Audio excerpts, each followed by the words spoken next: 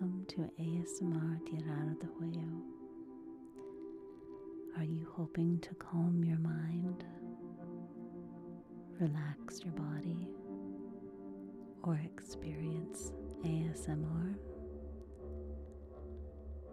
Dr. Andrew Michaels is here to help you.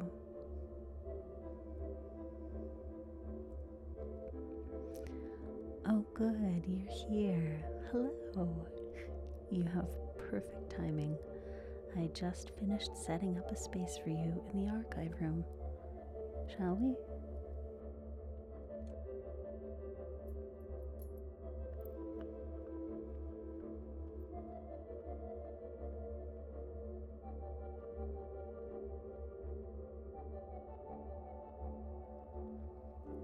Alright, you should have everything you need here. You were given instructions. Do you have any questions? Yes. There are 2 incidents in our records that we're certain of. You have the first one ready to go here, and I will bring everything for the second incident when you're finished with the first. No, the policy is 1 file at a time. I don't think you understand. This entire box is 1 file. Documents, pictures, slides, audio files. This one has some physical evidence too, a broken lantern and samples of ashes. You'll understand as you work your way through the file. Right. Some files are substantially larger as well. You're going to need to take detailed notes, looking for similarities, patterns, anything else that comes up. Then there is a third file, one that Dr. Andrew Michaels believes is related, but it hasn't been proven yet. There isn't a lot of documentation on that, as you likely know, but I'll bring out what we have.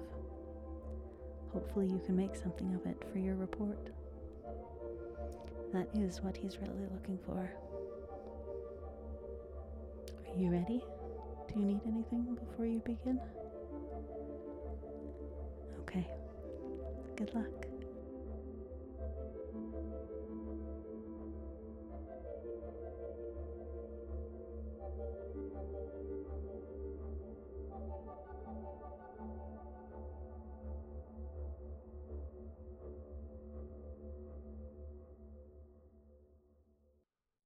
My name is Dr. Andrew Michaels, and I'm here to tell you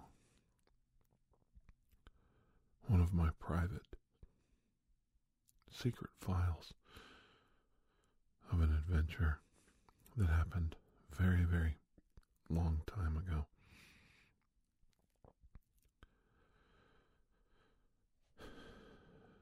The legend of the character Stretch. Where did it begin? Somewhere in the small towns of Ohio, near where I lived. The local papers every once in a while. Back in the day, somewhere back in the early 20th century it started. Maybe it was 1902, maybe it was 1905. The stories are vague. Stories are clouded, lost in faded paper and faded memory. But in 1908, a clearly written story in a local newspaper stated that a farmer had cornered a man in his barn. The man was nude, 6'9", which was extremely tall for that time period. He had bristling, curly hair, bright orangish brown, a beard and a mustache. He was well groomed around his head and face, but his body was not. He was unkempt and smelled horribly like he had not taken a bath in a very, very long time. The farmer thought the man was spying on his wife and daughters as they were trying to bathe on Saturday for Sunday church. He chased the man to his barn, cornering him with a hay pitchfork. Now, if you grew up around farms like I did, there's actually two kinds of pitchforks. At least I think there is. There is a hay pitchfork, which is long, wiry bristles on it. And then there is a potato pitchfork that you stick in the ground and you almost like a shovel, and you can pick up potatoes from it. When you turn the ground over under the potato plant, the potatoes pop up into the surface. In this case, it was the thin, wispy hay pitchfork the man had, with thin, long, finger-like, pointed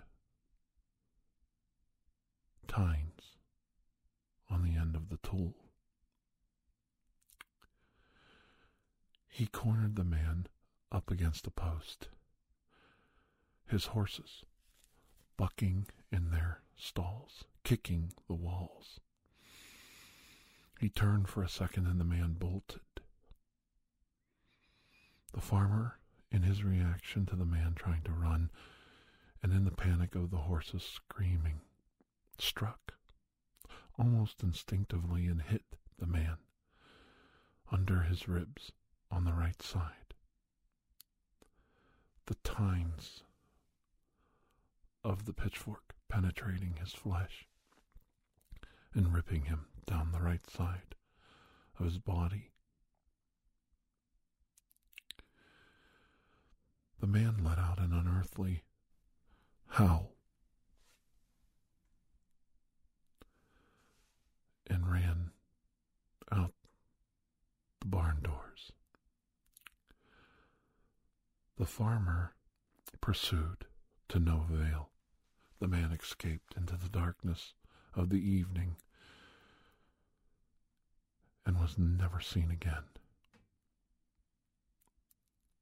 People would report from time to time old Stretch hiding in their homes. You could always smell him first.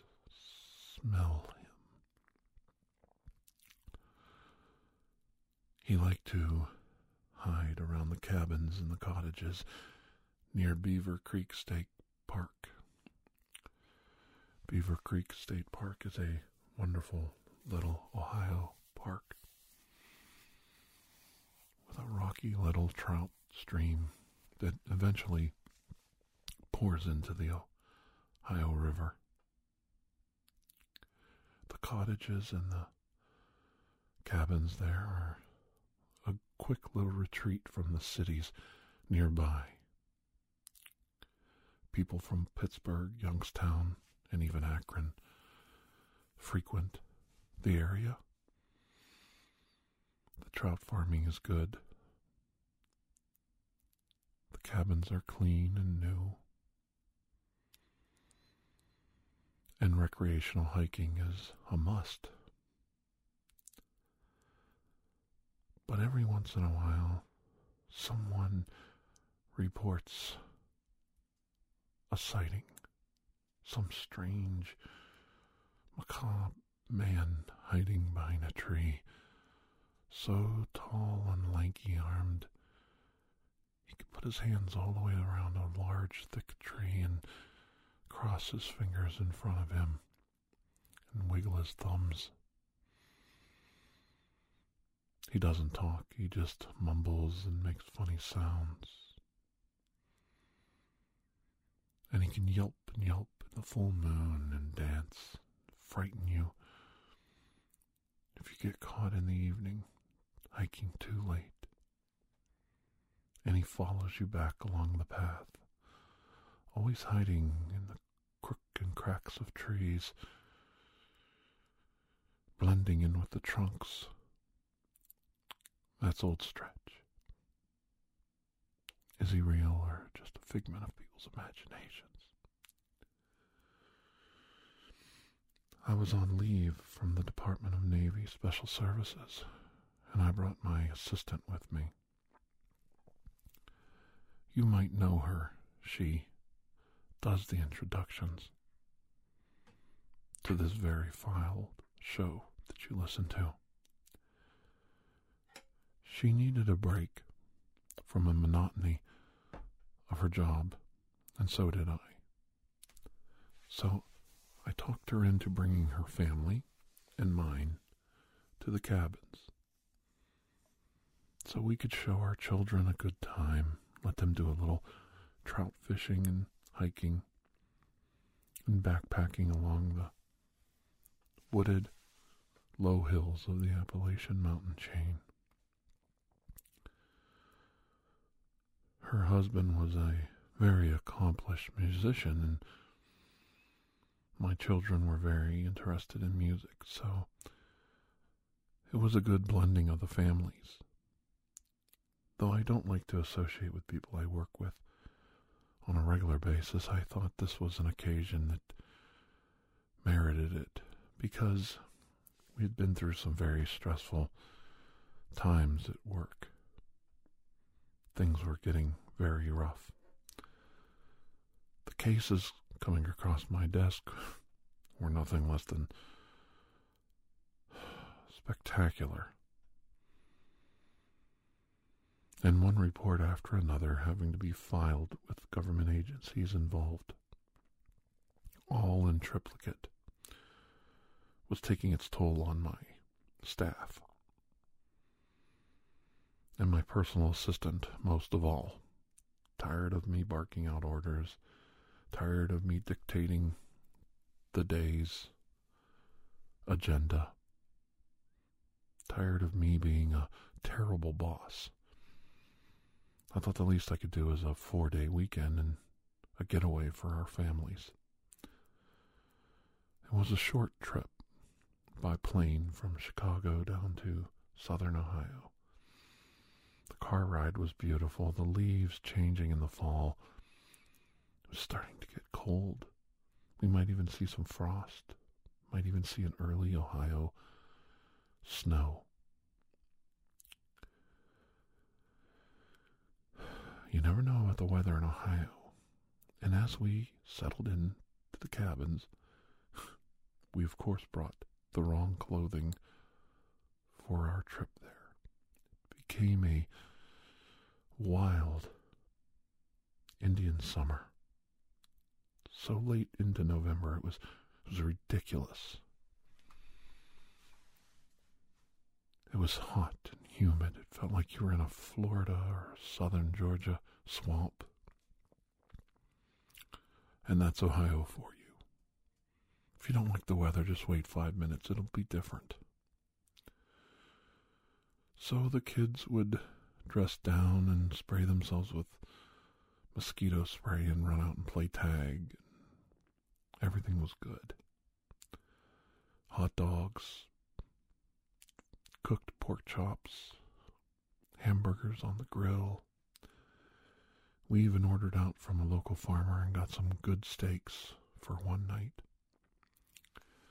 Everybody was getting along wonderfully, and I couldn't believe that the women were constantly chatting and plotting out new adventures and new things for us to do. It made me happy to see everyone get along. It's one of those rare occasions where everybody was just happy to be somewhere else than where they wanted to be. Or where they were, I mean. I know I get lost in thought, too. I thought I caught something, as funny as it sounds, out of the corner of my eye. I've been around too many things in this world, too many paralleled adventures. I've seen too many supernatural and otherworldly things. Your mind starts to slip. It does. The mind just sees what it wants to see. It sees patterns in nature. It sees faces in tiles. Trees resemble human beings with outstretched arms. Clouds look like teddy bears. You see eyes in your drink. Words spelled out in your soup. The mind plays tricks on you, and out of the corner of my eye in the mirror of the bathroom, I thought I saw someone looking back at me. At first, I almost made a Bloody Mary joke. I love doing that. And if you're in my line of business, Bloody Mary is a parlor trick, something to do for fun and laughs. Because you know the real world is much, much worse than anything Mary could possibly ever bring to the table.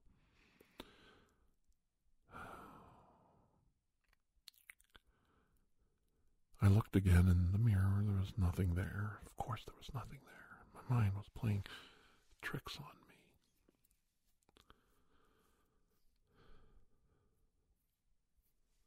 And how could somebody be in here? I was alone in the home.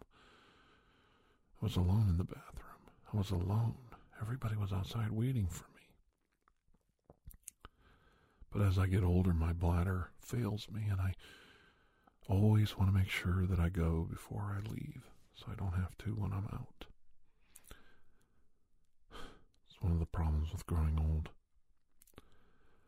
Something in the back of my mind made me reach over as I stepped out of the bathroom into my bedroom to grab my coat, and I ran my hand down my shoulder holsters. Yes, even on vacation I bring my weapons.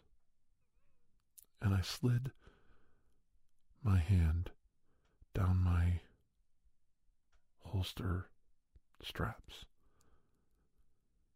And I thought about putting on my gun. Maybe just one. Maybe just one gun before I left. I could wear it under my coat. Nobody would see it. Nobody would even know. They're so used to me carrying it, they wouldn't even think about it. But I held back. I'm on vacation. There's nothing wrong. And the cabin's secured, and I'm with my family. I closed the door back up towards the wall, and I left the room. Out of sight, out of mind. I left the cabin and I locked it. My wife and my assistant were both annoyed with me. What's taking so long? I assured them everything was fine, and we got inside the big 15-passenger van we rented, and we all headed into town to do a little sightseeing and hit all the little antique stores and gift shops nearby. It was a fun evening. The kids even talked us into having a burger and a shake at a local Dairy Queen, and I have to admit, the food was great, but the conversation was priceless. We let the kids rule the day and control the conversation. And they had some grand, tall tales and stories to tell us. And that was okay. It's always okay. I love hearing what the kids have to say. You never know what they're going to say. That's the best part. And when the conversation slowly got along the lines of flatulence and burping and every other bodily sound the kids could make, it was time to go back. I have to admit, by the time I got back to the cabin, I was saying, okay, that's enough. Okay, that's enough back there. We heard it all before, 10 times before. If you have kids, you know exactly what I'm talking about. I was the first parent to crack. And of course, I was also the first person that needed to use the bathroom again. So I said, well, I gotta hurry up and get in the house because I have to go. So I pulled up to the cabin, and it was getting dusk. The sun was just falling. It gets dark awful early in Ohio, especially around these hills. It wasn't even quite 5 o'clock, and it was already getting dark for November. Very dark, very cold. The Indian summer was starting to fade. Remember that thing about the weather? It can change so fast.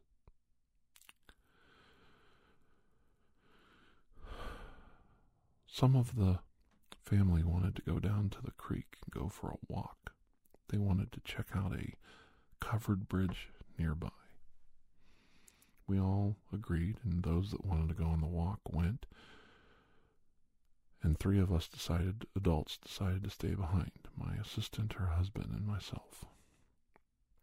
One of the children decided to stay too, not wanting to go on a long, long walk. They just weren't up to it. So 4 of us went into the cabin and the other 4 down to the covered bridge. I felt secure that my wife could take care of the kids. My older boys were definitely able to handle themselves and keep an eye on their mom and their little sister.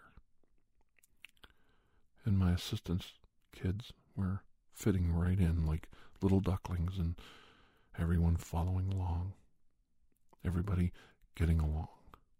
It was really a good moment. It was that magic moment, that magic hour in the evening when the sun hits everything just right before it starts to fade. And all the reds, oranges, and yellows of the evening just come to life. It's like a different world just for a few moments. You stop and you look around and you realize how beautiful everything is. And then you interrupt it by going inside and closing the door behind yourself. It's funny how we don't stop and enjoy those moments while they're still there. Part of me wishes I would have enjoyed it longer. Because what happened next was, well, it ruined the trip. It ruined a lot of things.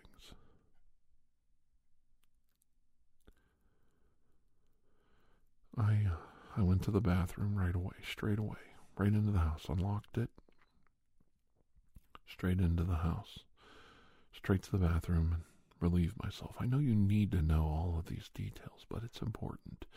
Where was I? What was I doing?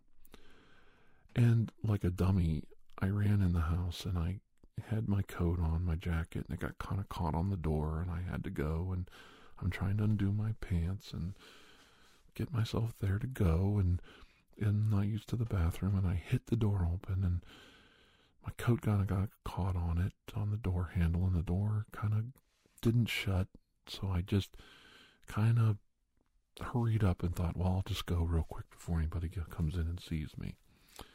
So I start relieving myself, like any man does. They don't care. They'll go anywhere. They'll pee on a tire. They'll pee on a tree. They don't care. They're worse than a dog.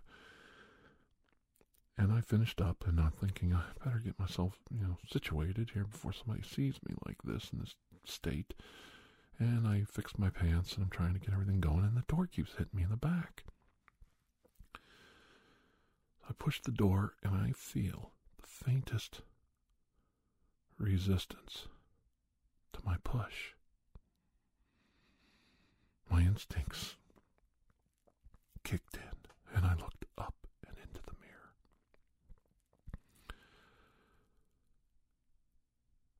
I thought I saw somebody in that mirror. There's somebody behind that door. I pushed the door back and felt that resistance again. this is on now. Whoever, whatever, you've had it. You do not know what you're doing. I pulled the door and slammed it shut. Whatever was behind that door was now trapped inside the bathroom with me, one-on-one.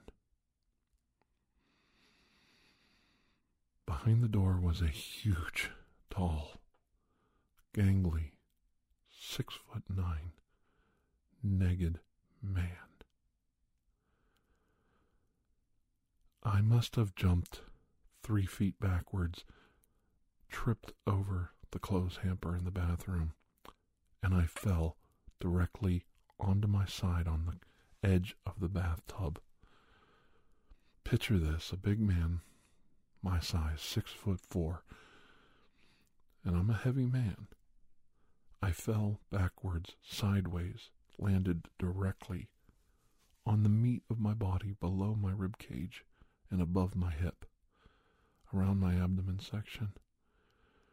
I hit so hard it knocked the wind completely out of me. My foot kicked out and went right through the wicker clothes basket. My other arm flailed out and busted part of the sink. I actually cracked the sink with my hand. Oh, I thought I was dead.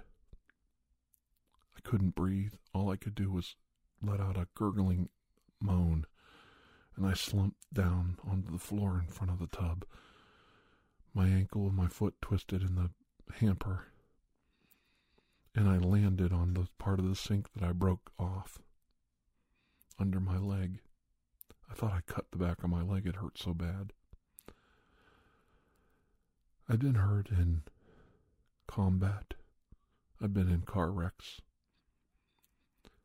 I was thrown by several creatures of the night.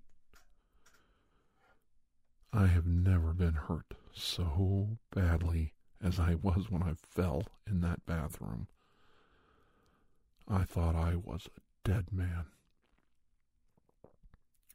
Whatever it was staring at me was mumbling and making sounds, but not talking.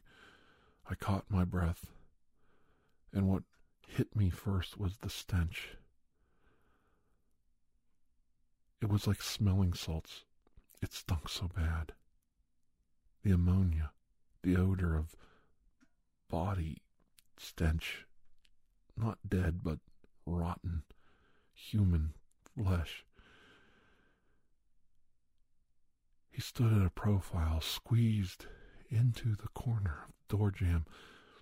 As huge and tall as he was his head almost touching the ceiling. It was like he was squeezed into the corner of the room. He had a look not like a smile and not like a laugh, not a scowl and not evil, just a weird, peculiar look like a little boy who got caught with his hand in the cookie jar. I rolled over and tried to yell, and I couldn't. All that would come out of my mouth was a moan, a groan, a grumble. I managed to get my hands underneath me. My hand had been cut from slamming into the sink so hard, and my hand slid across the top of the porcelain of the bathtub, leaving a streak of blood. I was hurt pretty good. I didn't have time to figure it all out. I just pulled my foot from the hamper. It spilled over on top of me. I must have made a hell of a racket, because all of a sudden the bathroom door swung open. My assistant's husband standing there in front of me. Whatever it was behind the door literally disappeared behind it. I pointed up as I was trying to wrap my hand and said, "Behind the door." He had a panicked look on his face. I must have looked like I'd been murdered. He slammed the door and said, "Get out of the house. There's somebody in the house." It was really the right move for him to make. When he slammed the door shut, I was alone. in the bathroom.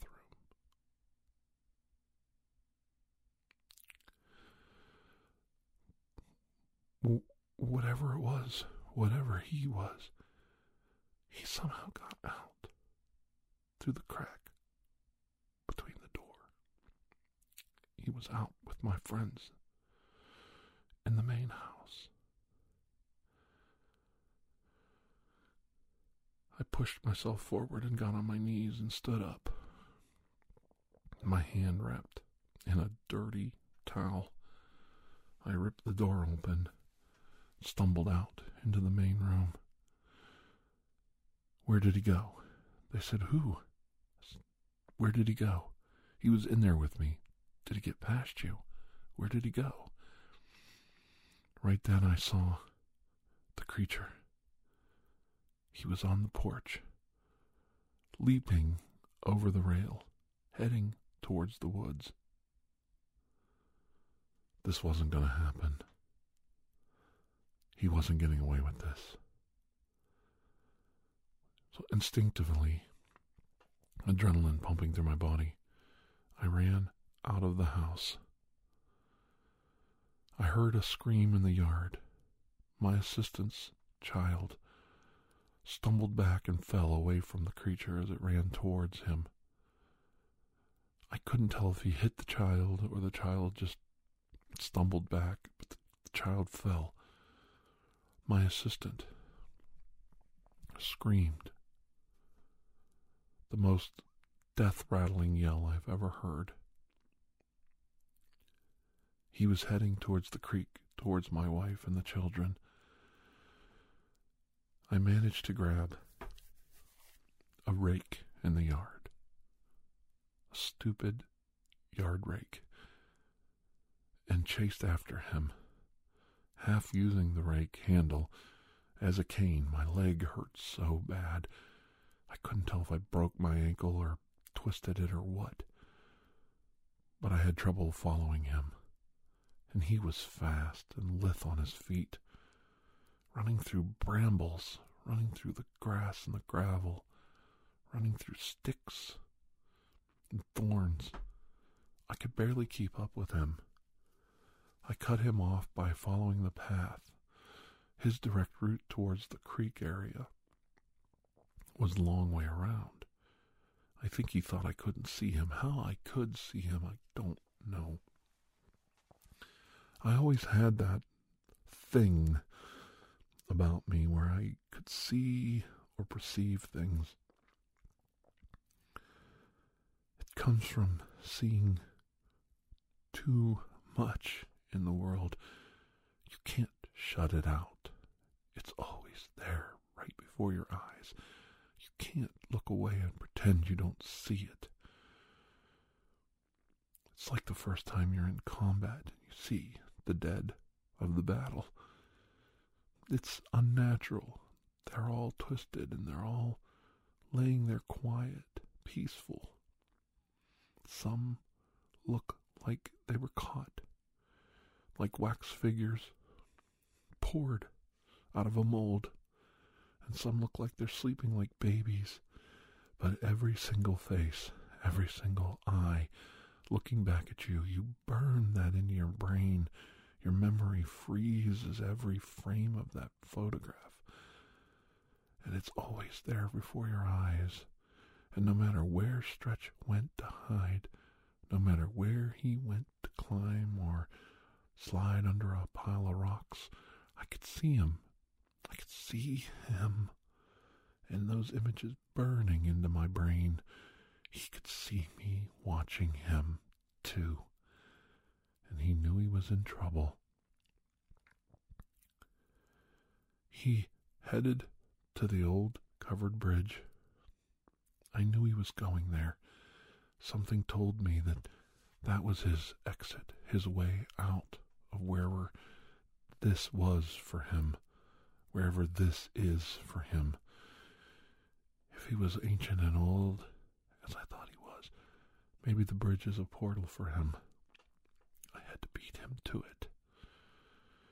I managed to get close to the bridge, my family on the other side.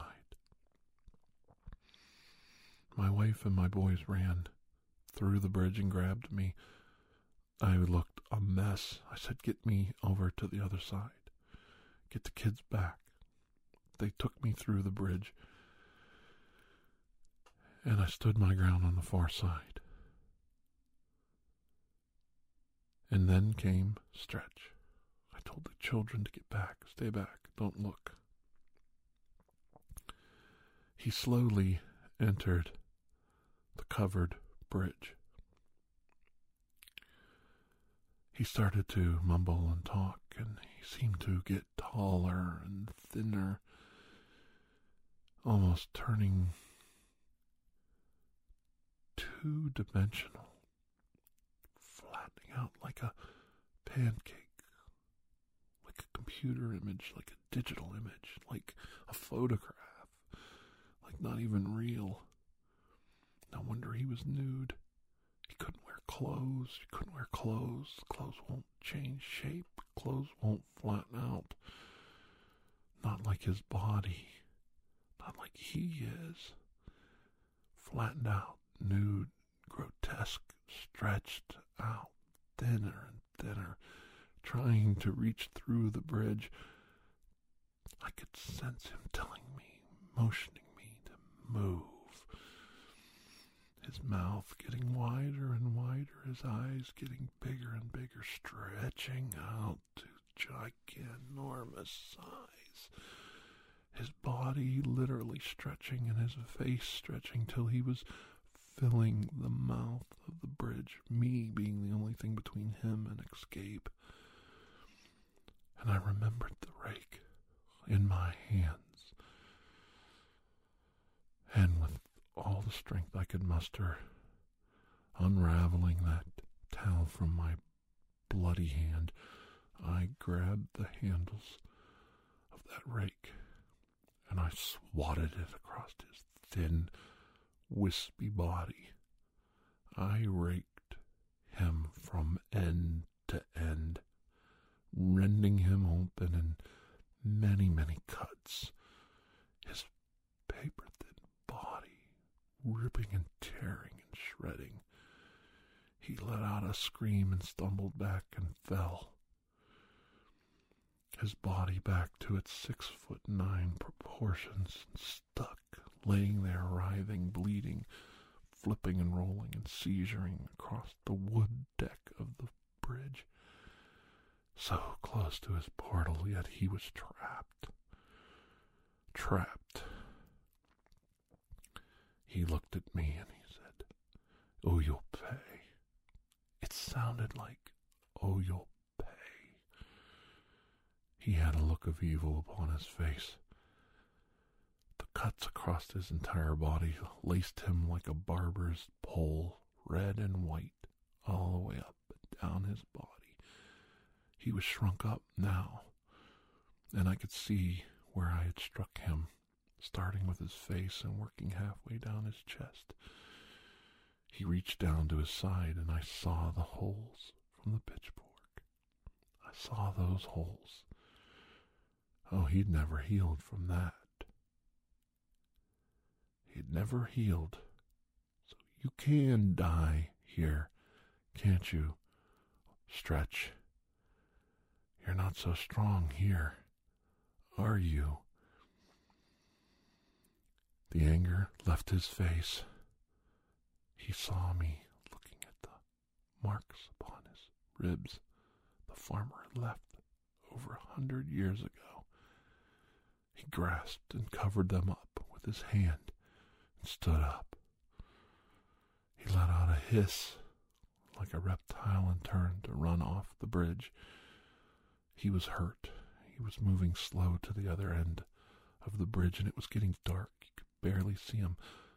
My son ran up and hit him with a flashlight. The light of the flashlight striking his body. He was almost to the other side of the bridge, and in that he would escape back into the woods, into the darkness. He would get away. Right then, at the other entrance to the bridge, my assistant stepped in with a kerosene glass lantern from inside the house.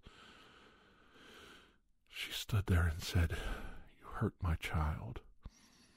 You hurt my child, you son of a bitch." And she threw that kerosene lamp towards him.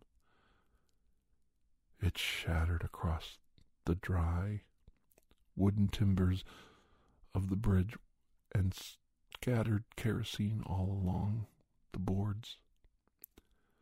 The ancient wooden structure started to go up immediately. It was amazing. The bridge was a fire trap. Stretch, silhouetted with the fire blocking his exit, me blocking the other. He turned. He started to come back towards me, stretching out more and more. "Let me go." It sounded like "let me go." I stood my ground. My son, showing his first signs of adulthood and bravery, put the light right in his eyes and blinded him. The flames licking up around the sides.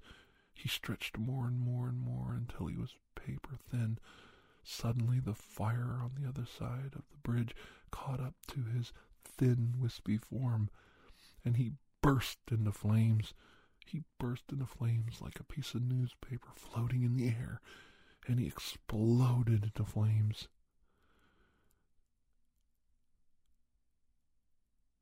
And all that was left was ashes.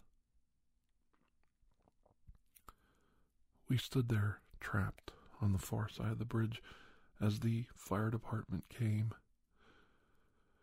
We couldn't get over to the other side. There was no escaping the fact we had burned down a historic covered bridge. The fire department was angry with us, of course, and the police came and said it was an accident. My assistant had accidentally dropped the kerosene lantern. I showed them my credentials, and they said I had to come in for questioning. It took a long time to unravel the legal part of my trip. My assistant was quite helpful. The police actually felt sorry for her when she told her story. We left out the part about Stretch. They probably wouldn't believe us anyway. I don't know what I am more bothered by, the fact that we don't know where or what or how Stretch came to be, or how much the government had to pay to rebuild that bridge. The restoration project must have cost a fortune. But I am totally insured, because wherever I go, there's always the disaster that follows, even on a vacation. That's the benefit and the curse of being Dr. Andrew Michaels. I might be here to help you, but I have to be bonded for times like these. It's always good to keep the insurance paid.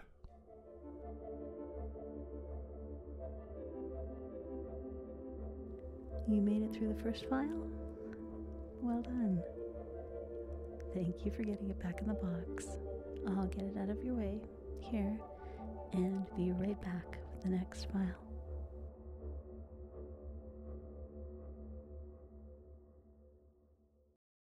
Last week we had a strange cryptid, a humanoid-like creature. Maybe he was a man. Maybe he was just a strange man that went by the moniker of Stretch. He had been tormenting an area for well over 100 years, and he was always the strangest of peeping Toms. He got caught many times trying to expose himself to women and children, frightening them in the middle of the night, laughing at them, mocking them, He was a strange character, 6'9", nude, head to toe. A frightening image in your bedroom at night, screaming and shaking his arms, frightening you, rattling your bed, tormenting you.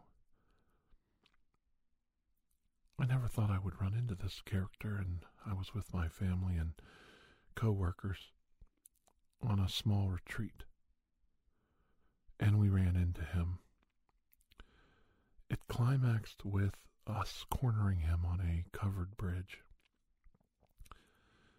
The bridge itself blocking his escape in many directions, and my assistant blocking one entrance with a glass kerosene lamp.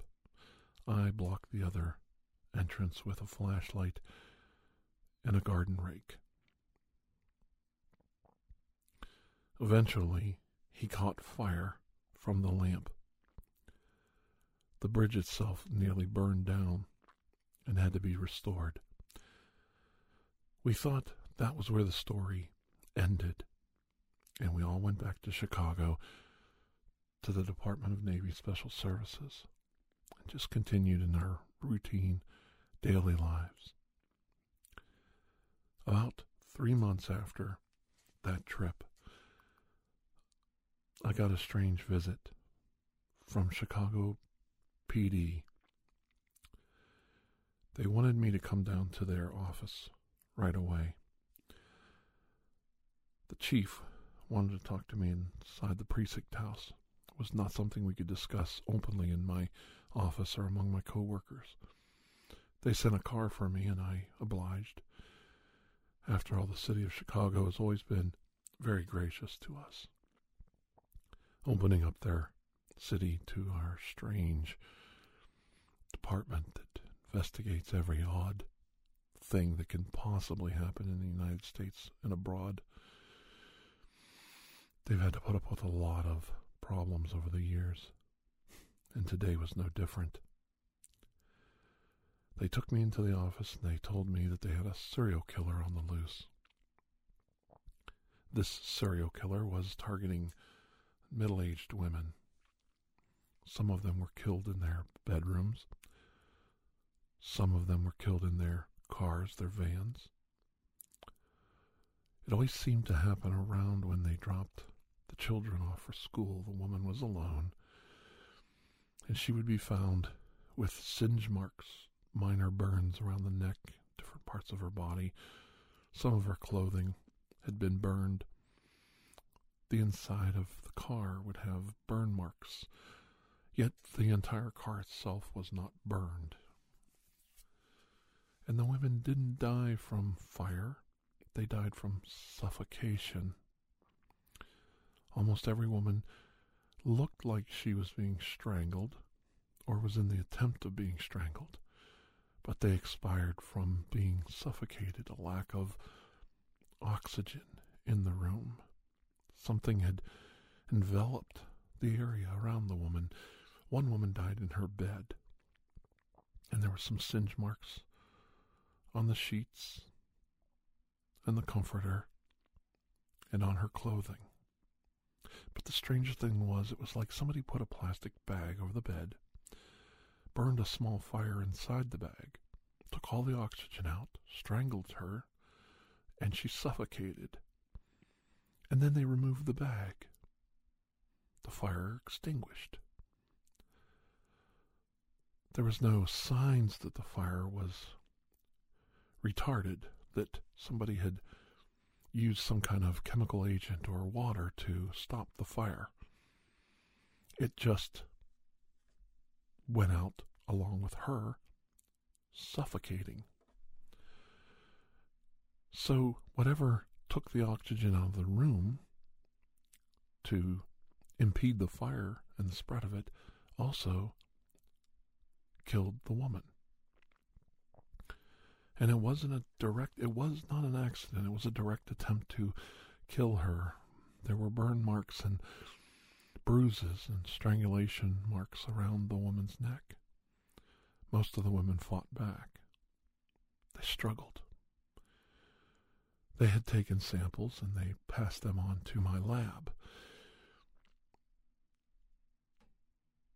I was asking if I could see the results of that, and they said they hadn't been in yet, and they would be glad to forward them to us for our own investigation and our own analysis.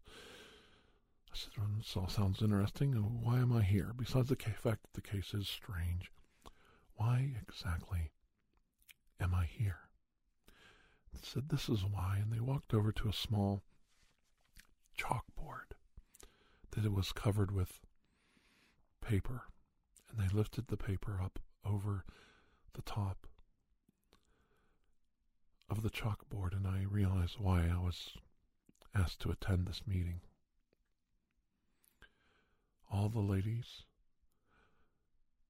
looked very much like my executive assistant. They had a map right beside the pictures of the female victims, and it was an area around the offices that I worked in. Whoever this was targeting women leaving my office and women that looked just like my coworker, my assistant. I took one look at all the evidence. I took it all in. I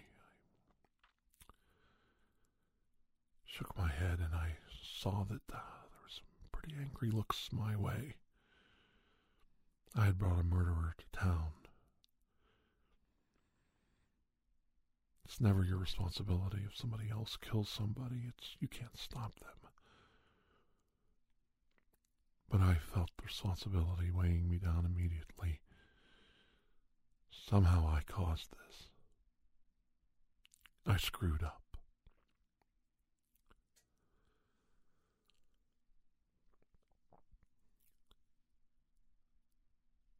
I got busy going over the files, going over the street addresses, talking to every officer that did a report, making sure if there were any eyewitnesses or who discovered the body, who did you talk to, what did they see, what was going on around the scene.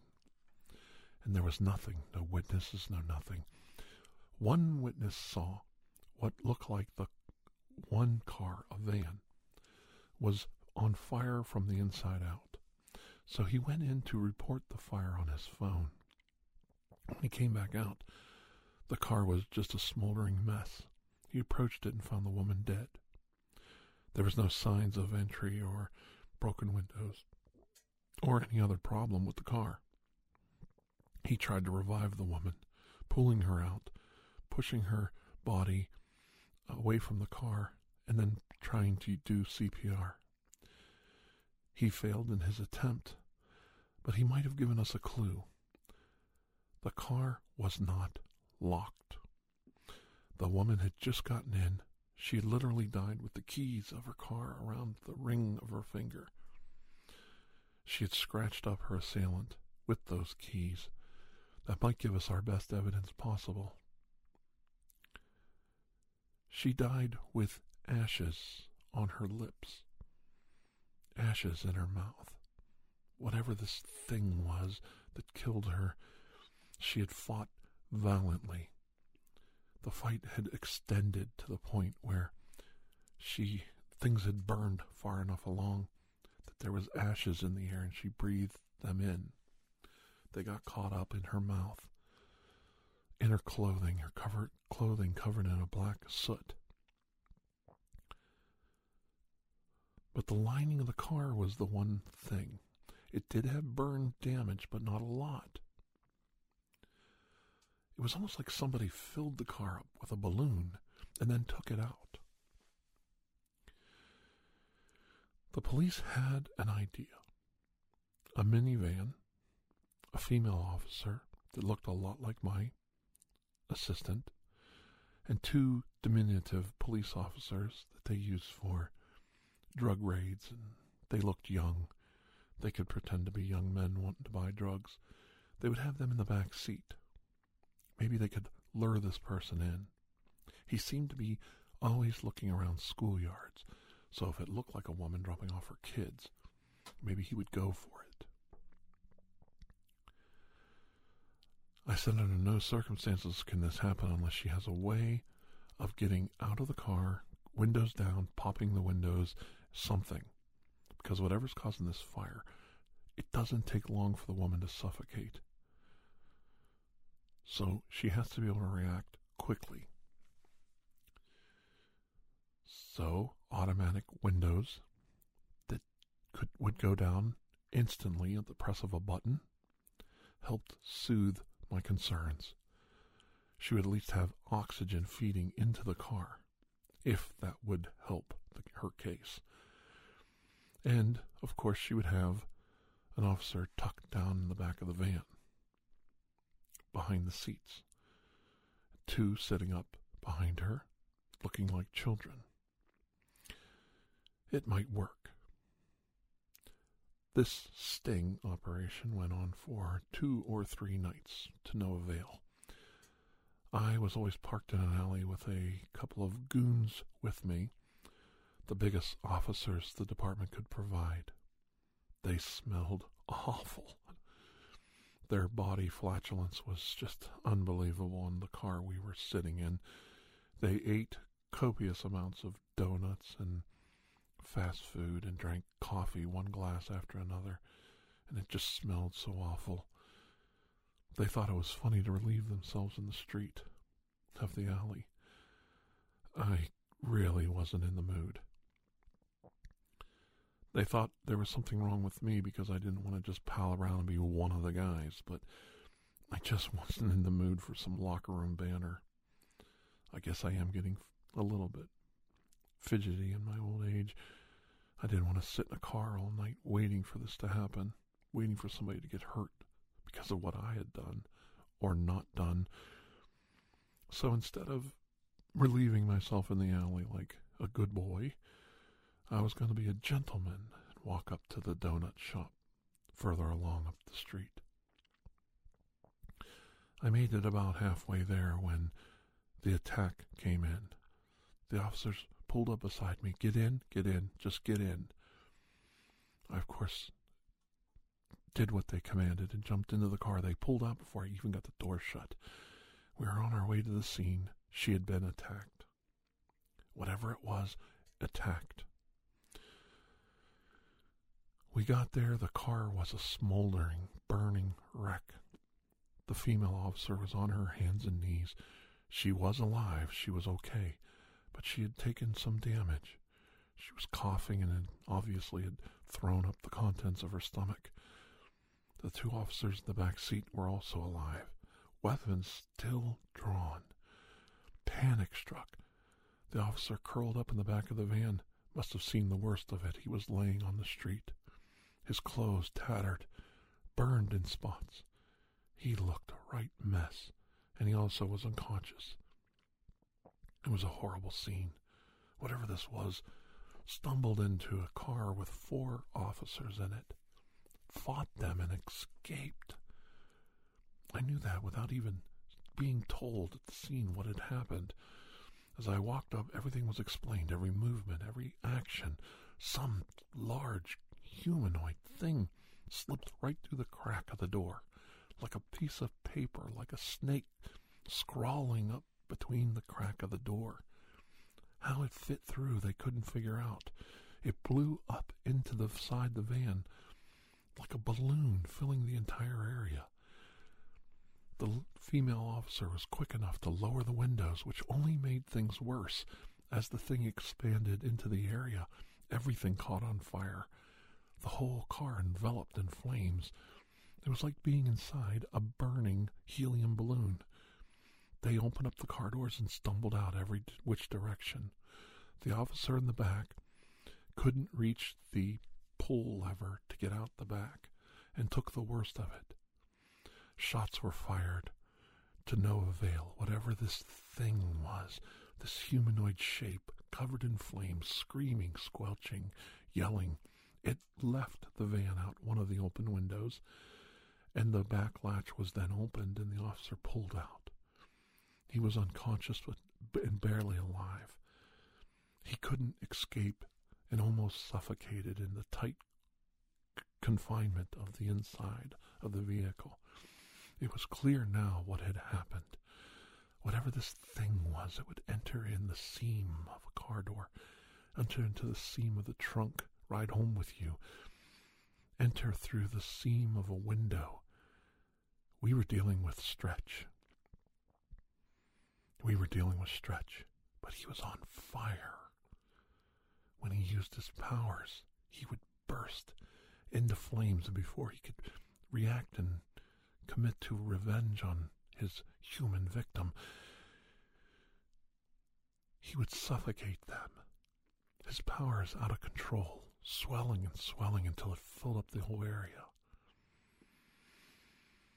It was clear to me now who we were dealing with and what we were dealing with.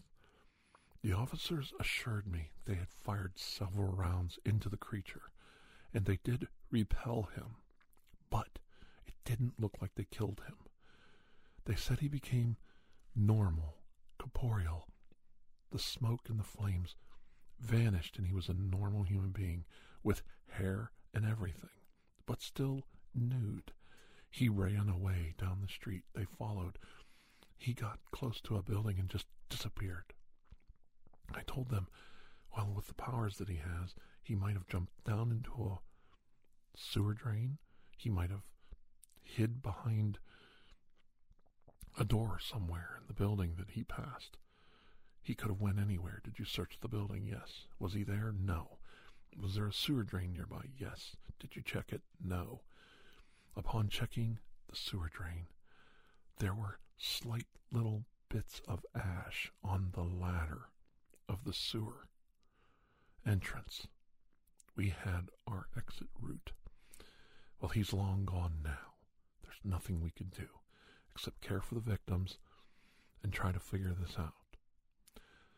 I had an officer go with me into the building that he had walked by. I said, it's quite possible he could have went in there even though he went down the sewer. Maybe he's watching us. So let's go to the roof and look around. Maybe we can see him somewhere down below. So we took searchlights up to the roof of the building and searched all around. Nothing. Wherever he had went, he wasn't anywhere close to where we were.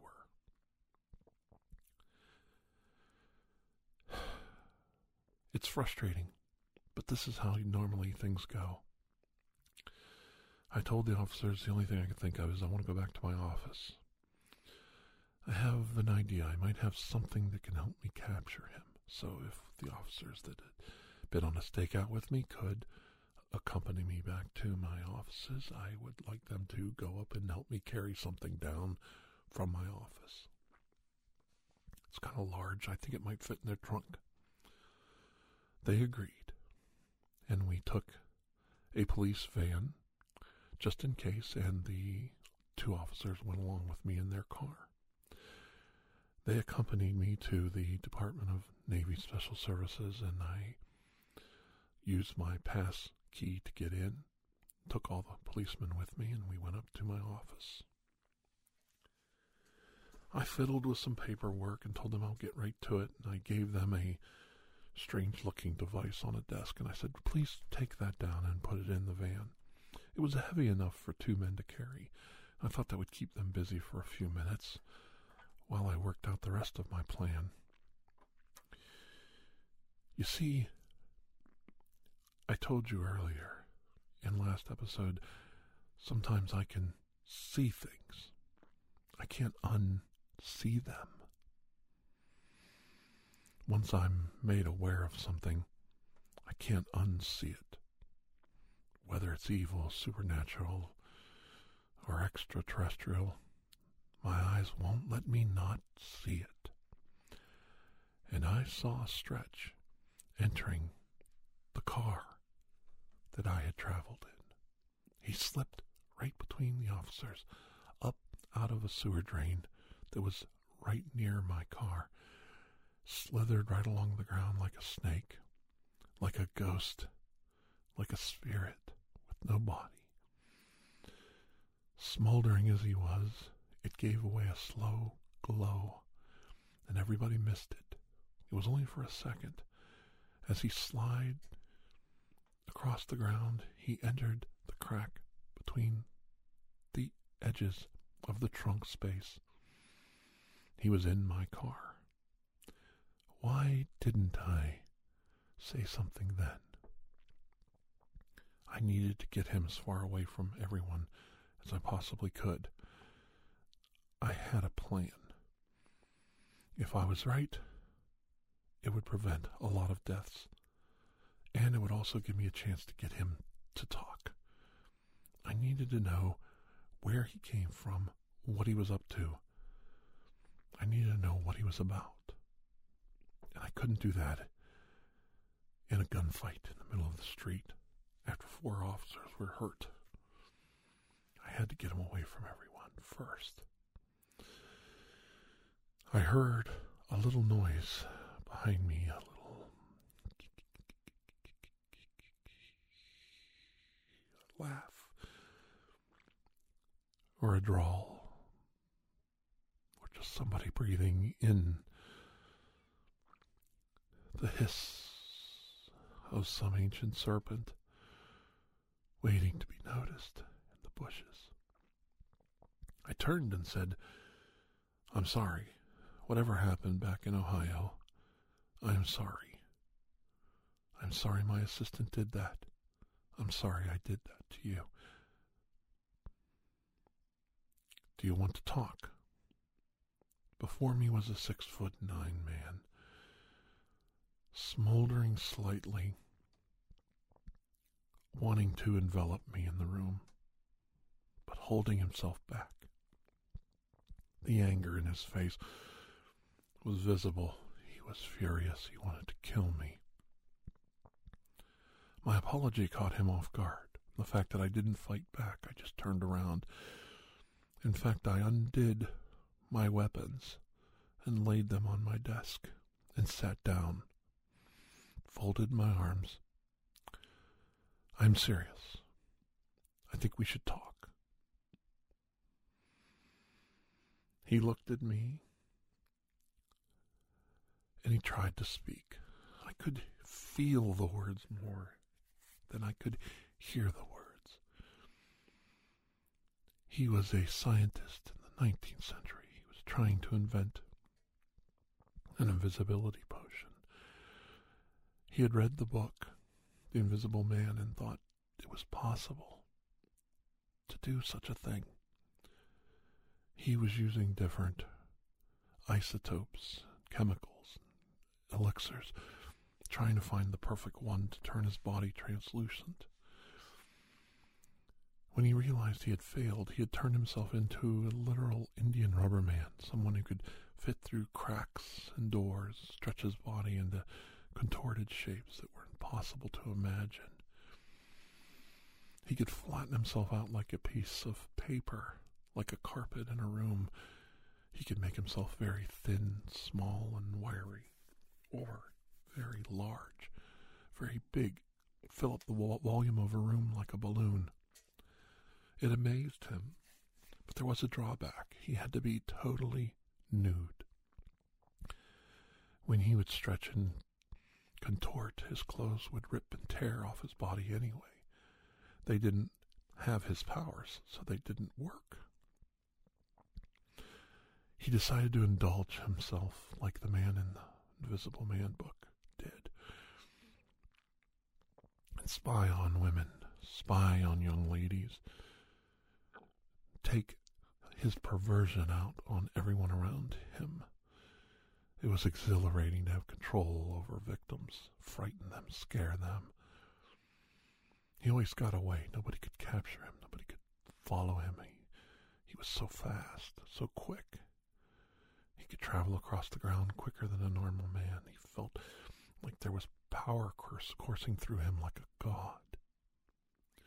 Until that night that farmer attacked him, stabbed him with that pitchfork, put holes in his body. It hurt him.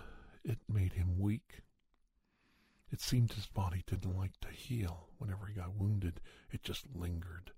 It just stuck with him. When I raked him with the yard rake, near the end of my battle with him, he was furious. It was like somebody had just ripped the skin from his body, and it wouldn't heal. I could still see the marks all over him. And then she torched him. My assistant broke the lamp and caused a fire. The fire caught him on the legs and engulfed his whole body in flames. We thought he burned up, but in reality he just popped back into a normal shape and fell through the cracks of the bridge that had burned. We didn't see that he had fallen into the water below, that he had drifted down the river, put out by the water. He was miserable, burnt, hurt, harmed, beyond repair. Every time he used his powers, he would flame up like a candle. The chemicals, the elixirs that drove through his body, acted like a wick, feeding the flames. He couldn't shut them off. Nothing worked. He could douse himself in water, which weakened him, which allowed his powers to ebb. It seemed to wash the powers out of his body for a very short time, and he could be normal, a little normal sometimes. But once he dried out, and once he used his powers again, the flames would wick back up again. He was eternally a flaming candle, and he was furious. He couldn't sneak into houses anymore. He would catch things on fire. He couldn't do it anymore. He couldn't enjoy his perversion any further. People would see him. He glowed like a will-o'-the-wisp, and everybody could see him from miles away until he turned his powers off, doused himself with a little bit of water. That's why he would always go down into the sewers to get himself wet. He stunk so terribly from this process. He'd been in Chicago for a while, and he was covered in fecal matter and sewage. He was furious with me. He wanted to kill me and just get it over with. I told him there might be a way for me to help him. There might be a way for me to cure him. He said no, the only thing he wanted to do is exact his revenge and kill me, and then kill my assistant. Kill her whole family and mine.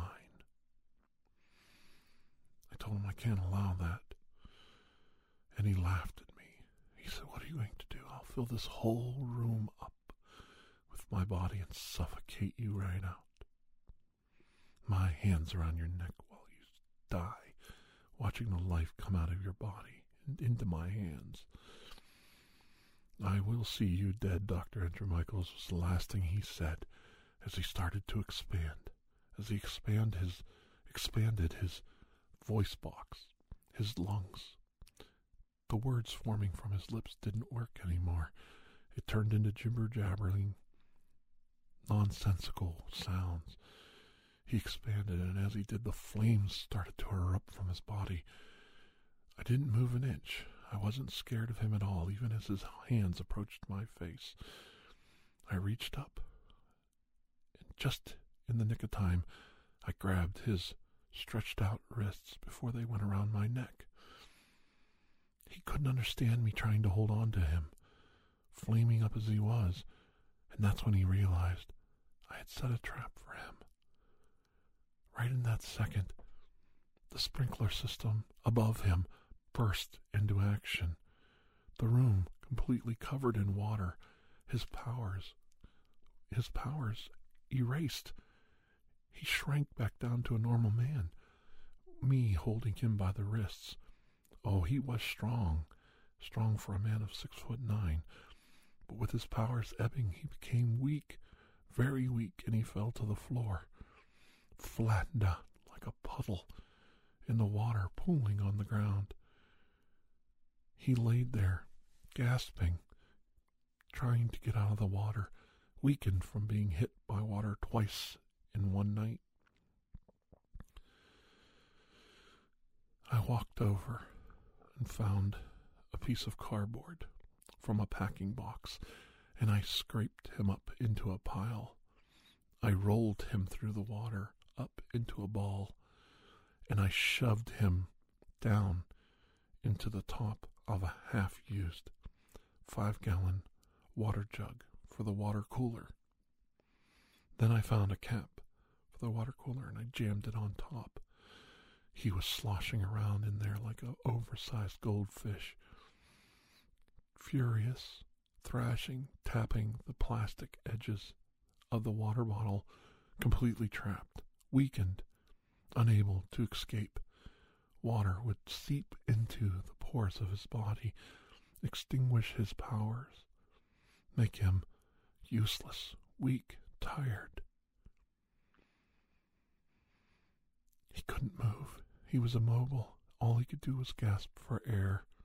Through the top of the jug was a small hole for air. I jammed a straw into it so that I knew he had access to fresh air. Eventually he might be able to escape, but not tonight. The water shut off when the fire department showed up. They turned off the alarms and reset the system. The police who had came and eventually showed up. The alarm brought them running very quickly. I said, "There's your murderer. He's in that jug." One officer took one look at the messy looking human inside. It didn't even look real. It looked like some kind of human birth gone wrong. One glance at it, and the officer, trained and someone experienced as himself, I was surprised to see him throw up. Maybe it was the bad donuts he had ate that night, but it was disgusting to see. I told them I had some holding cells. If they could help me get him to them, I would greatly appreciate it. We had to make sure that while we transported him, we folded over the top of the straw so that he didn't escape out the top. The officers obliged and helped me carry him to our holding cell area.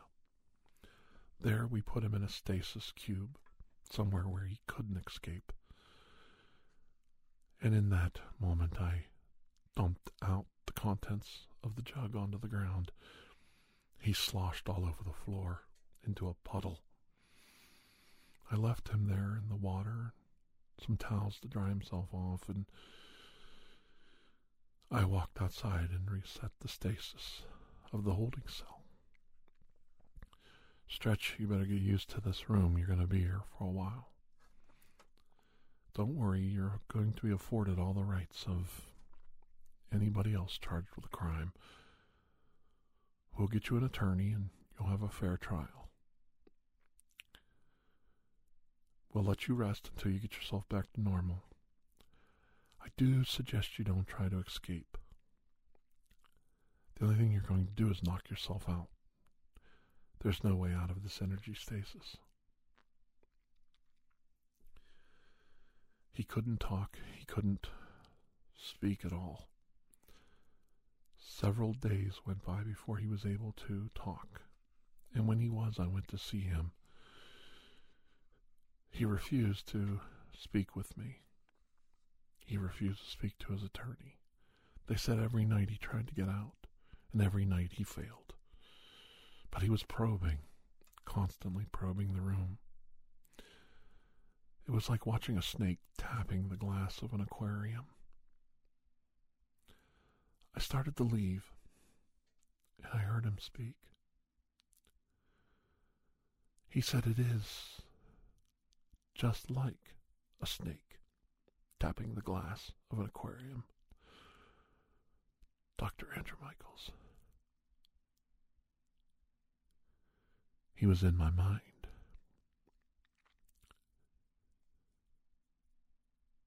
"We're not done with this yet," he said. "You and I, we are not done with this yet."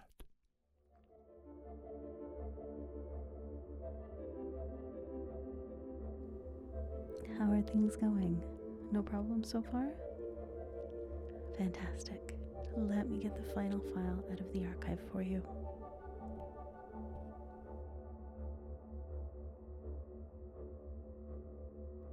Good morning. So good to see you today. I know it's been a long time since we've talked about any kind of cryptid creatures.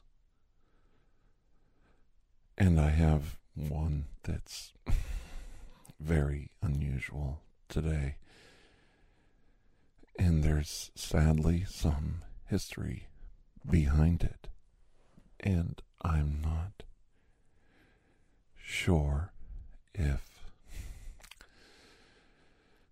some people are going to be happy with this, because in a way,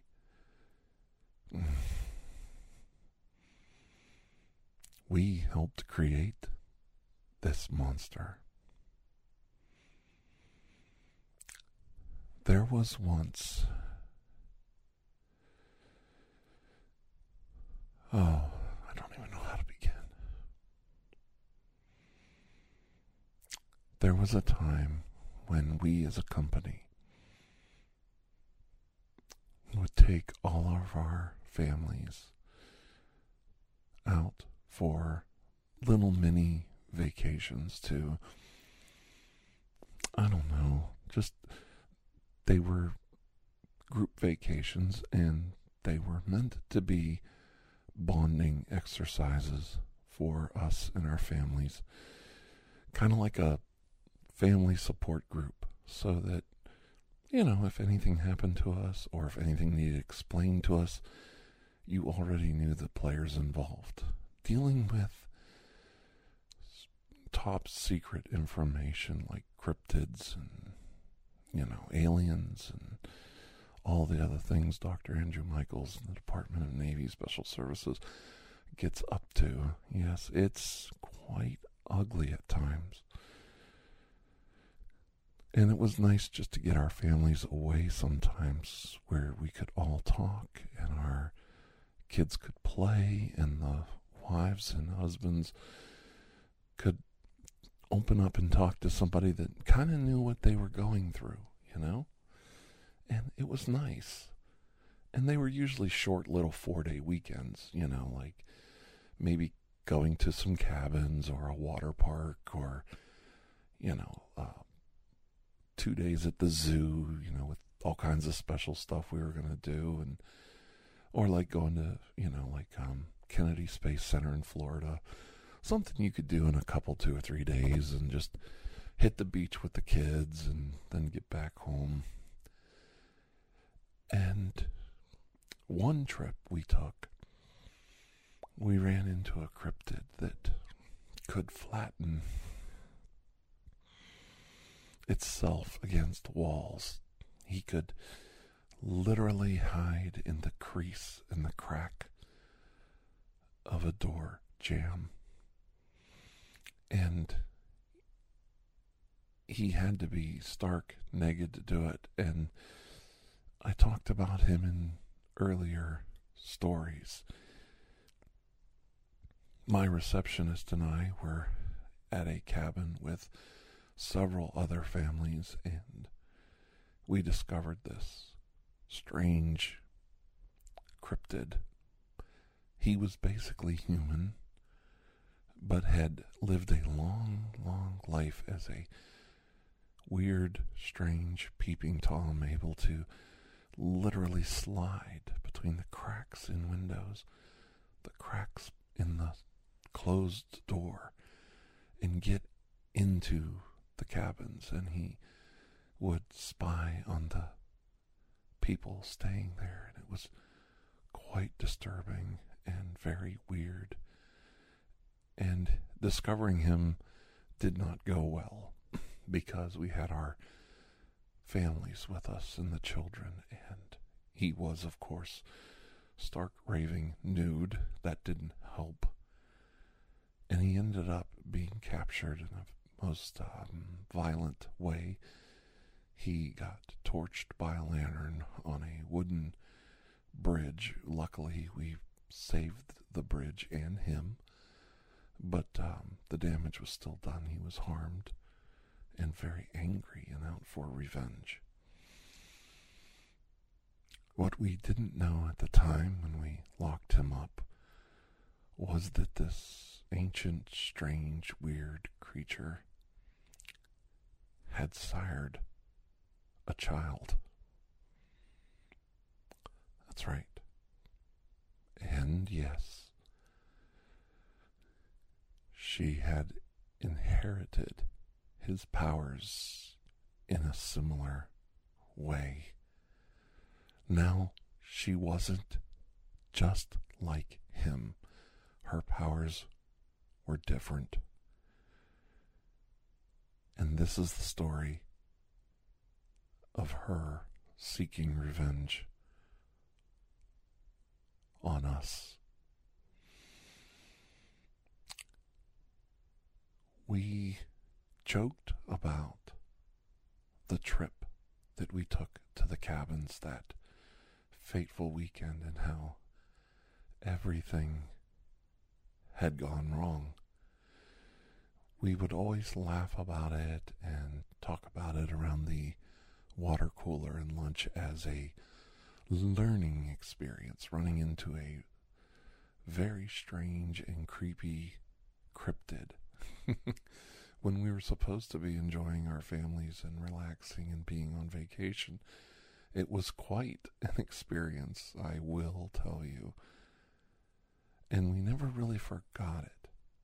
I think that's what drove us to plan another 4-day weekend at those cabins. We wanted to go there and really enjoy the country and the nature, the leaves changing color, take photos, the nice scenic walks and drives, all the local waterfalls and the covered wooden bridge. We just wanted to really go back there and see all the things we missed because we cut our trip so short when we ran into that creature the last time.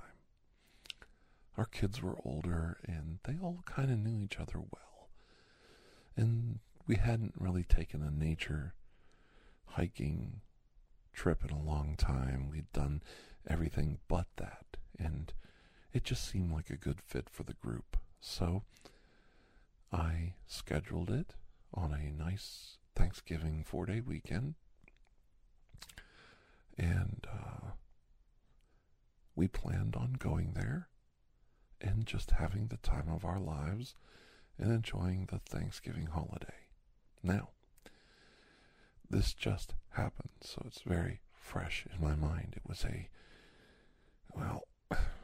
wasn't a learning experience. It was quite macabre and quite frightening, and things didn't turn out the way they did last time. Oh, because someone was waiting for us to return. We found our cabins and we all took our rooms, unpacked our belongings, and got ready for the evening's events.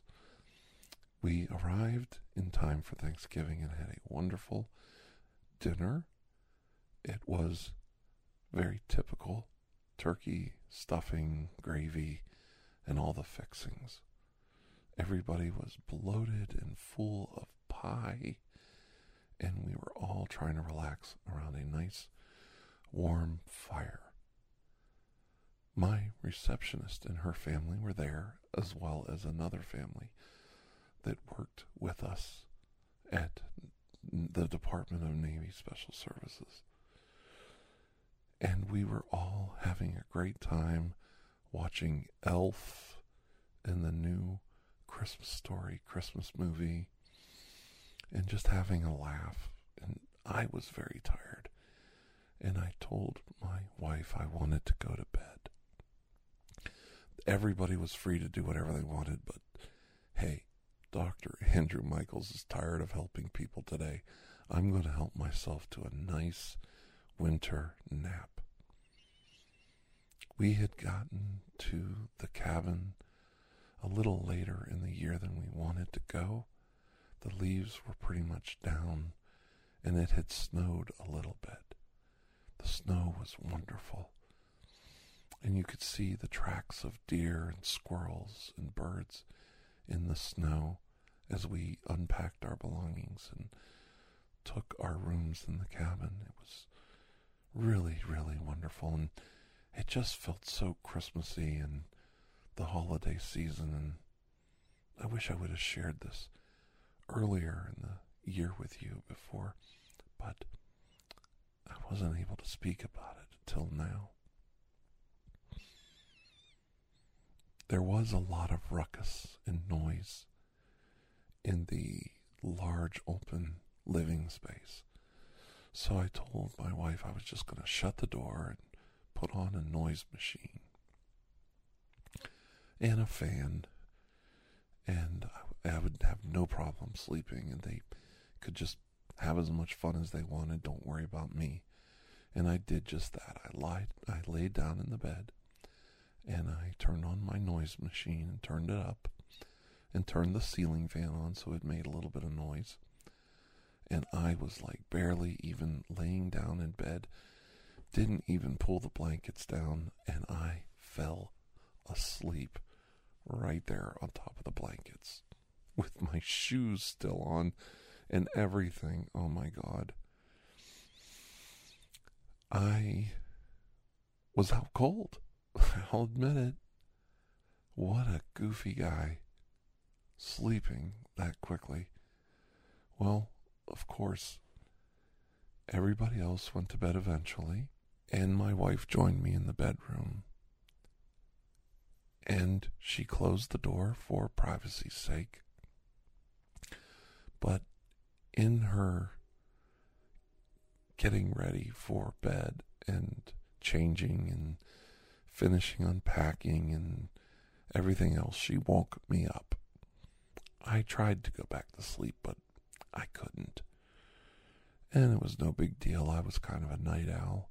So I thought about getting up, and then I thought, well, if I get up, I'm just going to be up for hours. And then I'm going to be sleeping all morning when everybody's getting ready for breakfast and the day's events. So, look, I'm just going to lay here until I fall asleep again. So I sat up, kicked my shoes off, and took my pants off and pulled the blankets down and started getting ready to get in bed when I heard a noise. The tiniest of noises, a click of my door. Somebody was at my door. My door had clicked and cracked open. I knew my door was cracked open. I turned. It was closed. But I heard it. And I thought, you're jumpy, you're tired, it's late. Somebody might have thought they were at your room and they came to the wrong door. But something caught my eye and my attention. There was no light, so they must have just jiggled the door handle and realized, oh, they're at the wrong room, because the light from the hallway didn't come through. So I thought, hey, no big deal, don't worry about it. They left the hall light on so the kids could get up and everybody else can find the bathroom, and nobody would trip over anything, being in an odd environment, some place they really didn't know well. So I laid down and I pulled the blankets over me and I tried to sleep.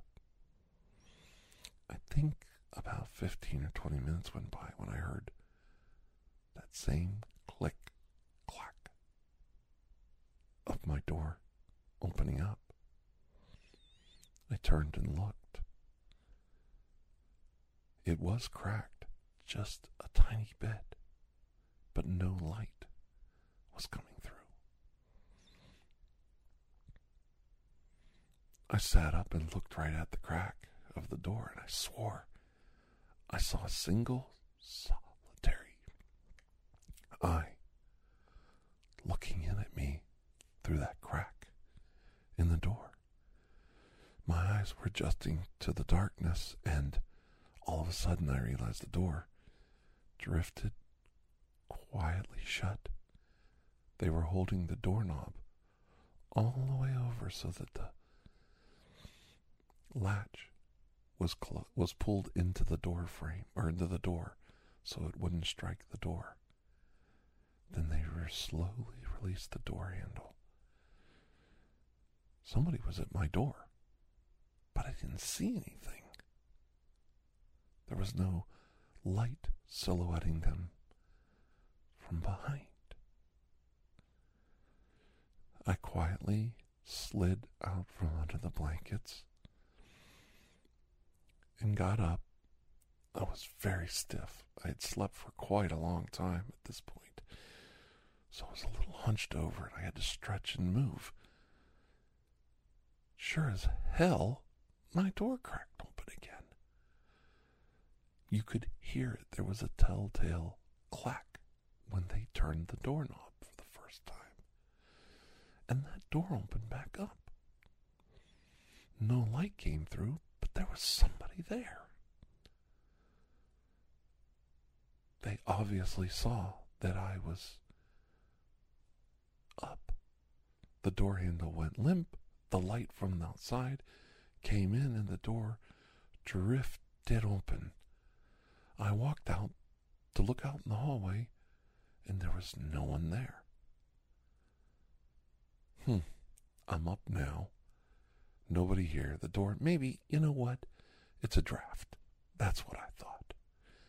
There's a draft, and the door is opening and closing from people opening and closing their doors, shutting the bathroom door too fast.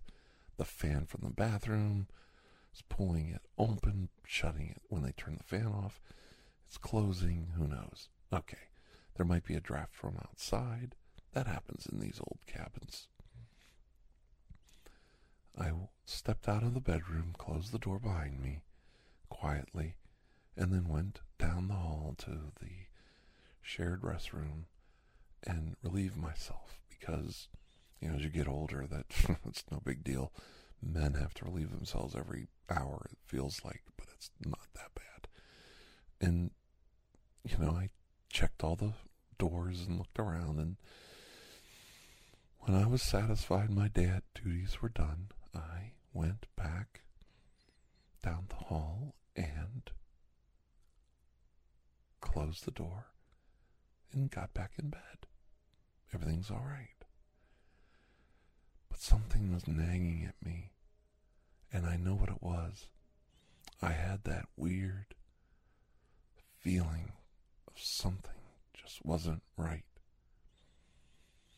And I don't know, you get a knack for this when you're my age, when you've been in the business as long. You sit there and you look at your watch and you time it out. You wait about another 20 minutes. And this time I get up and I walk over and I check the door. My door was closed. I open it, click, very gently, that little click-clack. And I look out in the hallway. I just peek. You know how you look just through the very crack of the door. And when I crack the door and I open it up just that wee little bit, I saw a narrow-faced woman turning, putting her eye right at my level. I had interrupted her. She was looking right at me. Our eyes met. I was hunched over, shocked, and I pulled the door open. Oh my God, what was this? She turned all in stark black, long dress all the way to the ground, and long sleeves. She looked like a funeral gown, and black gloves, and long dirty, greasy, black hair. Her face was so narrow, it looked like it could fit through the crack of the door.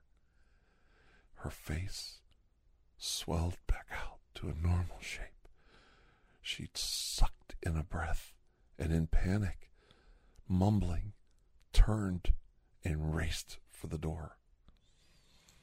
Before I could act, before I could even think, she was out the door of our cabin, leaving the door wide open into the snow. I was shocked. She looked like she glided across the floor. I never heard a click of her heels or her shoes, and I saw her race out into the dark. I must have been startled beyond belief. I grabbed my cell phone, turned on the flashlight app on the back of it, and brought up my camera, hoping I could snap a photo of her, and I raced over to the door. She was long gone. I almost fell right on my ass in the new snow that was all over the porch. I saw that she did leave a smear of snow from her dress, and as she launched herself across the steps into the grass, you could see where her dress struck like a poof on the new, fresh, cold, dry snow. There were footprints where she landed, and then she hiked her dress because it quit dragging, and you could see her two dainty feet running away in the snow. I'm standing there in my bare feet in the snow, freezing my ass off, snapping quick photos, when a couple other adults came to the door. The receptionist, her husband, and my wife all came to the door. "What in the world are you doing?" They were very upset. I told them not to worry, everything's okay, they're gone. They are gone? Who's they? What's they? My wife was not happy at all. She asked me, "Did you lock the door? Was the door locked?" And I go, look, just stop. Just stop. Let's all go inside. I'm freaking freezing. My feet are icy cold. And I walked back to my bedroom, got my shoes on and coat, and a proper, strong flashlight from my car, armed myself with my service revolver, and went out into the snow, being careful not to step on the tracks, and walking out to try to figure out where she went or if she was nearby. Now, this is the scary part, at least to me. Dumbass Dr. Andrew Michaels, alone in the dark. Everybody's sitting in the living room, completely mad at me because I'm going out by myself, and all I have is a couple of porch lights on and a flashlight and my cell phone and my service revolver, and it's cold as hell. But I'm going to at least go out and see where I could tell in the snow where she went before the tracks get covered by the snow that was just kind of drizzling down. It was a dry snow, so one good gust of wind would destroy her tracks. Her feet were dainty, not the size of a doll, and not the size of a deer's hoof print, but somewhere in between. You could tell it was a shoe, a heel, like a granny boot, a thicker heel on the back, and then a strong base, but a small, tiny shoe. And you could tell she was in a hurry, taking long strides, like she was racing along on top of the snow as fast as she could run. I followed her tracks out to the edge of the field that was in the front of the cabin to a tree. She was hiding behind a tree at one point. She was watching what we were going to do next. Then she left her spot behind the tree and continued towards the woods behind the cabin.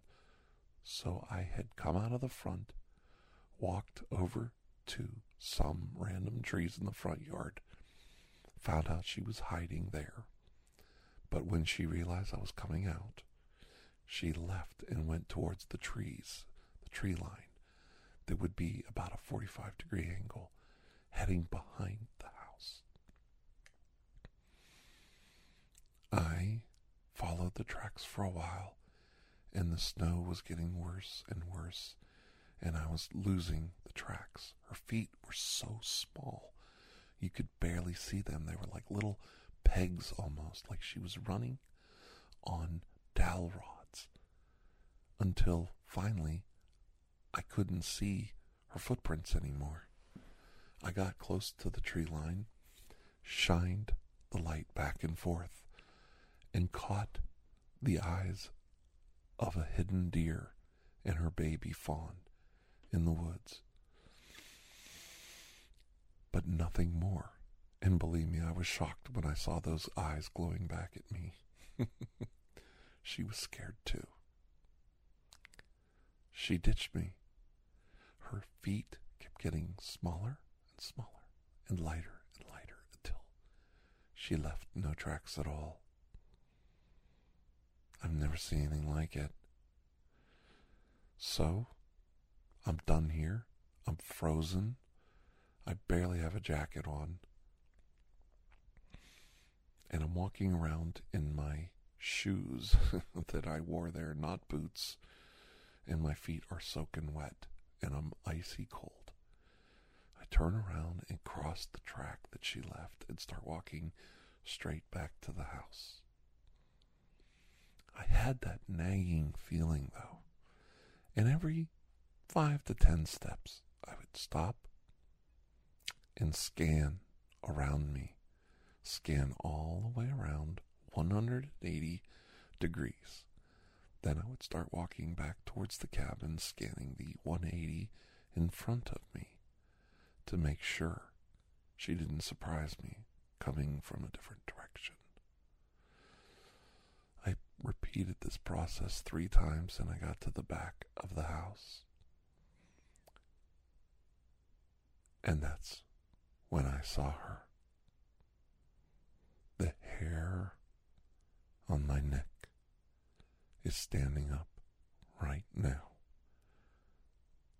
Just thinking about that moment. I came up to the corner of the house and there was a downspout.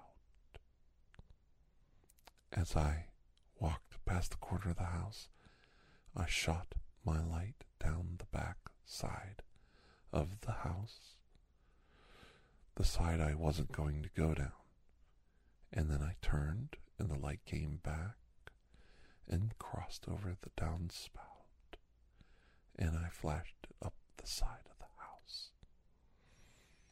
And that's when my light caught her eye for a split second. She had wedged herself and hid right there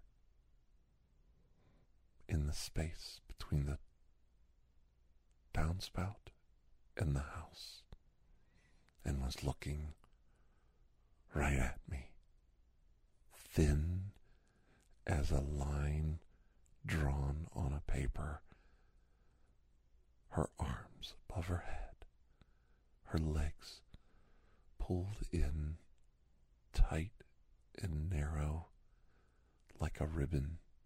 The only thing my light caught was the smallest glint off her eyes, and I had enough composure to continue pulling my light forward so she knew she hadn't been spotted just yet.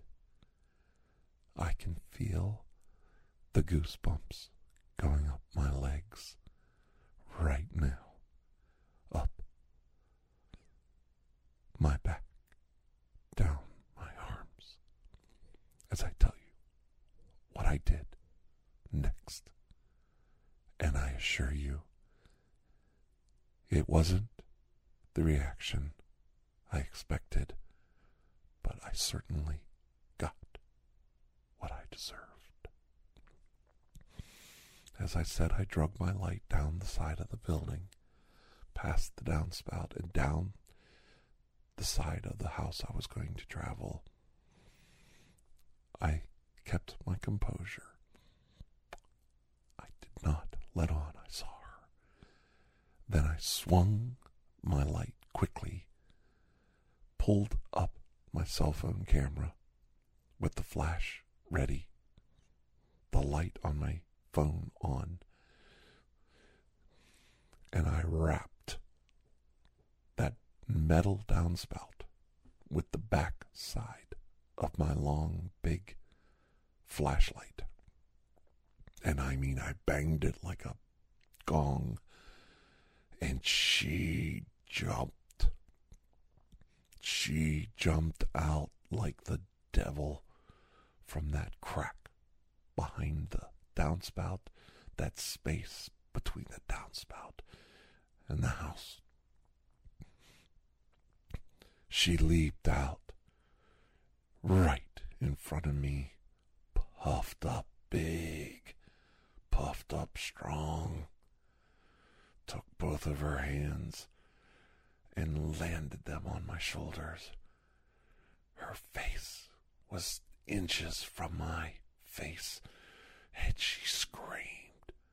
She screamed so loud that she was caught, that I dared hurt her, frighten her, scare her, attack her. She screamed, and it was like 1,000 devils, 1,000 demons' voices in my head. And I stumbled back. Using a quick maneuver, I ripped loose from her. Her nails slid across my jacket, scraping, snagging the fabric of my windbreaker. I flashed the light in front of me, took a quick photo or two. I don't know what I did at the moment, but I knew I was running on auto. I swung back and forth. Keep your distance, don't touch me. And before anything was done, the house, all the lights came on. Everybody started pouring out of the house from every doorway. The window down the side of the house flashed up and open. The curtain blowing out of the house as my wife stuck her head out. What did you do now? What was that? I was going around and around in a circle, looking everywhere. Where was she? She's gone. She's gone.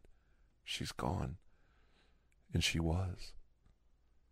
I caught her at the edge of my flashlight in the snow, stretching, growing. She must have been 90 feet tall, reaching up, grabbing the top of a snow-covered pine, pulling herself up like some kind of creature out of mythology, one hand stretching all the way up to the top of a tree, and then pulling her dainty body up to the top of the tree, and then she ran into the darkness across the tops of the branches, never to be seen again.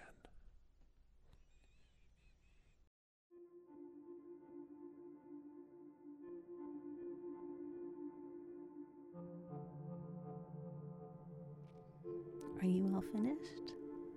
That was a long day of researching. Yes, it would be good to start on your report while the information is fresh in your mind. Let me know if you need to come back and review anything before you submit your final report. Thank you. We'll see you again soon, I'm sure.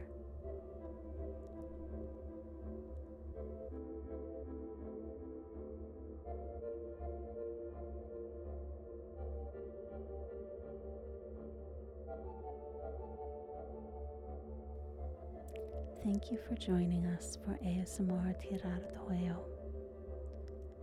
Please take a moment to share this podcast with someone who might enjoy it, and to rate or review it on your podcast player of choice. Those small things only take a few minutes, and they really do help our podcast grow. If you are interested in additional ASMR content, you may view our library of videos at youtube.com/Tirar de Huello. We have also started uploading earlier podcast episodes to YouTube. Another one goes up every Thursday night at youtube.com/ASMR Tirar de Huello. Links to connect with us on social media and to take a look at our merchandise can be found in the show notes. The theme song, Atlantis, is by Jason Shaw of Audionautics.com and is used by permission. Correspondence, including questions or requests, may be sent to tirardehuello@gmail.com. On behalf of Dr. Andrew Michaels and his entire staff, thank you.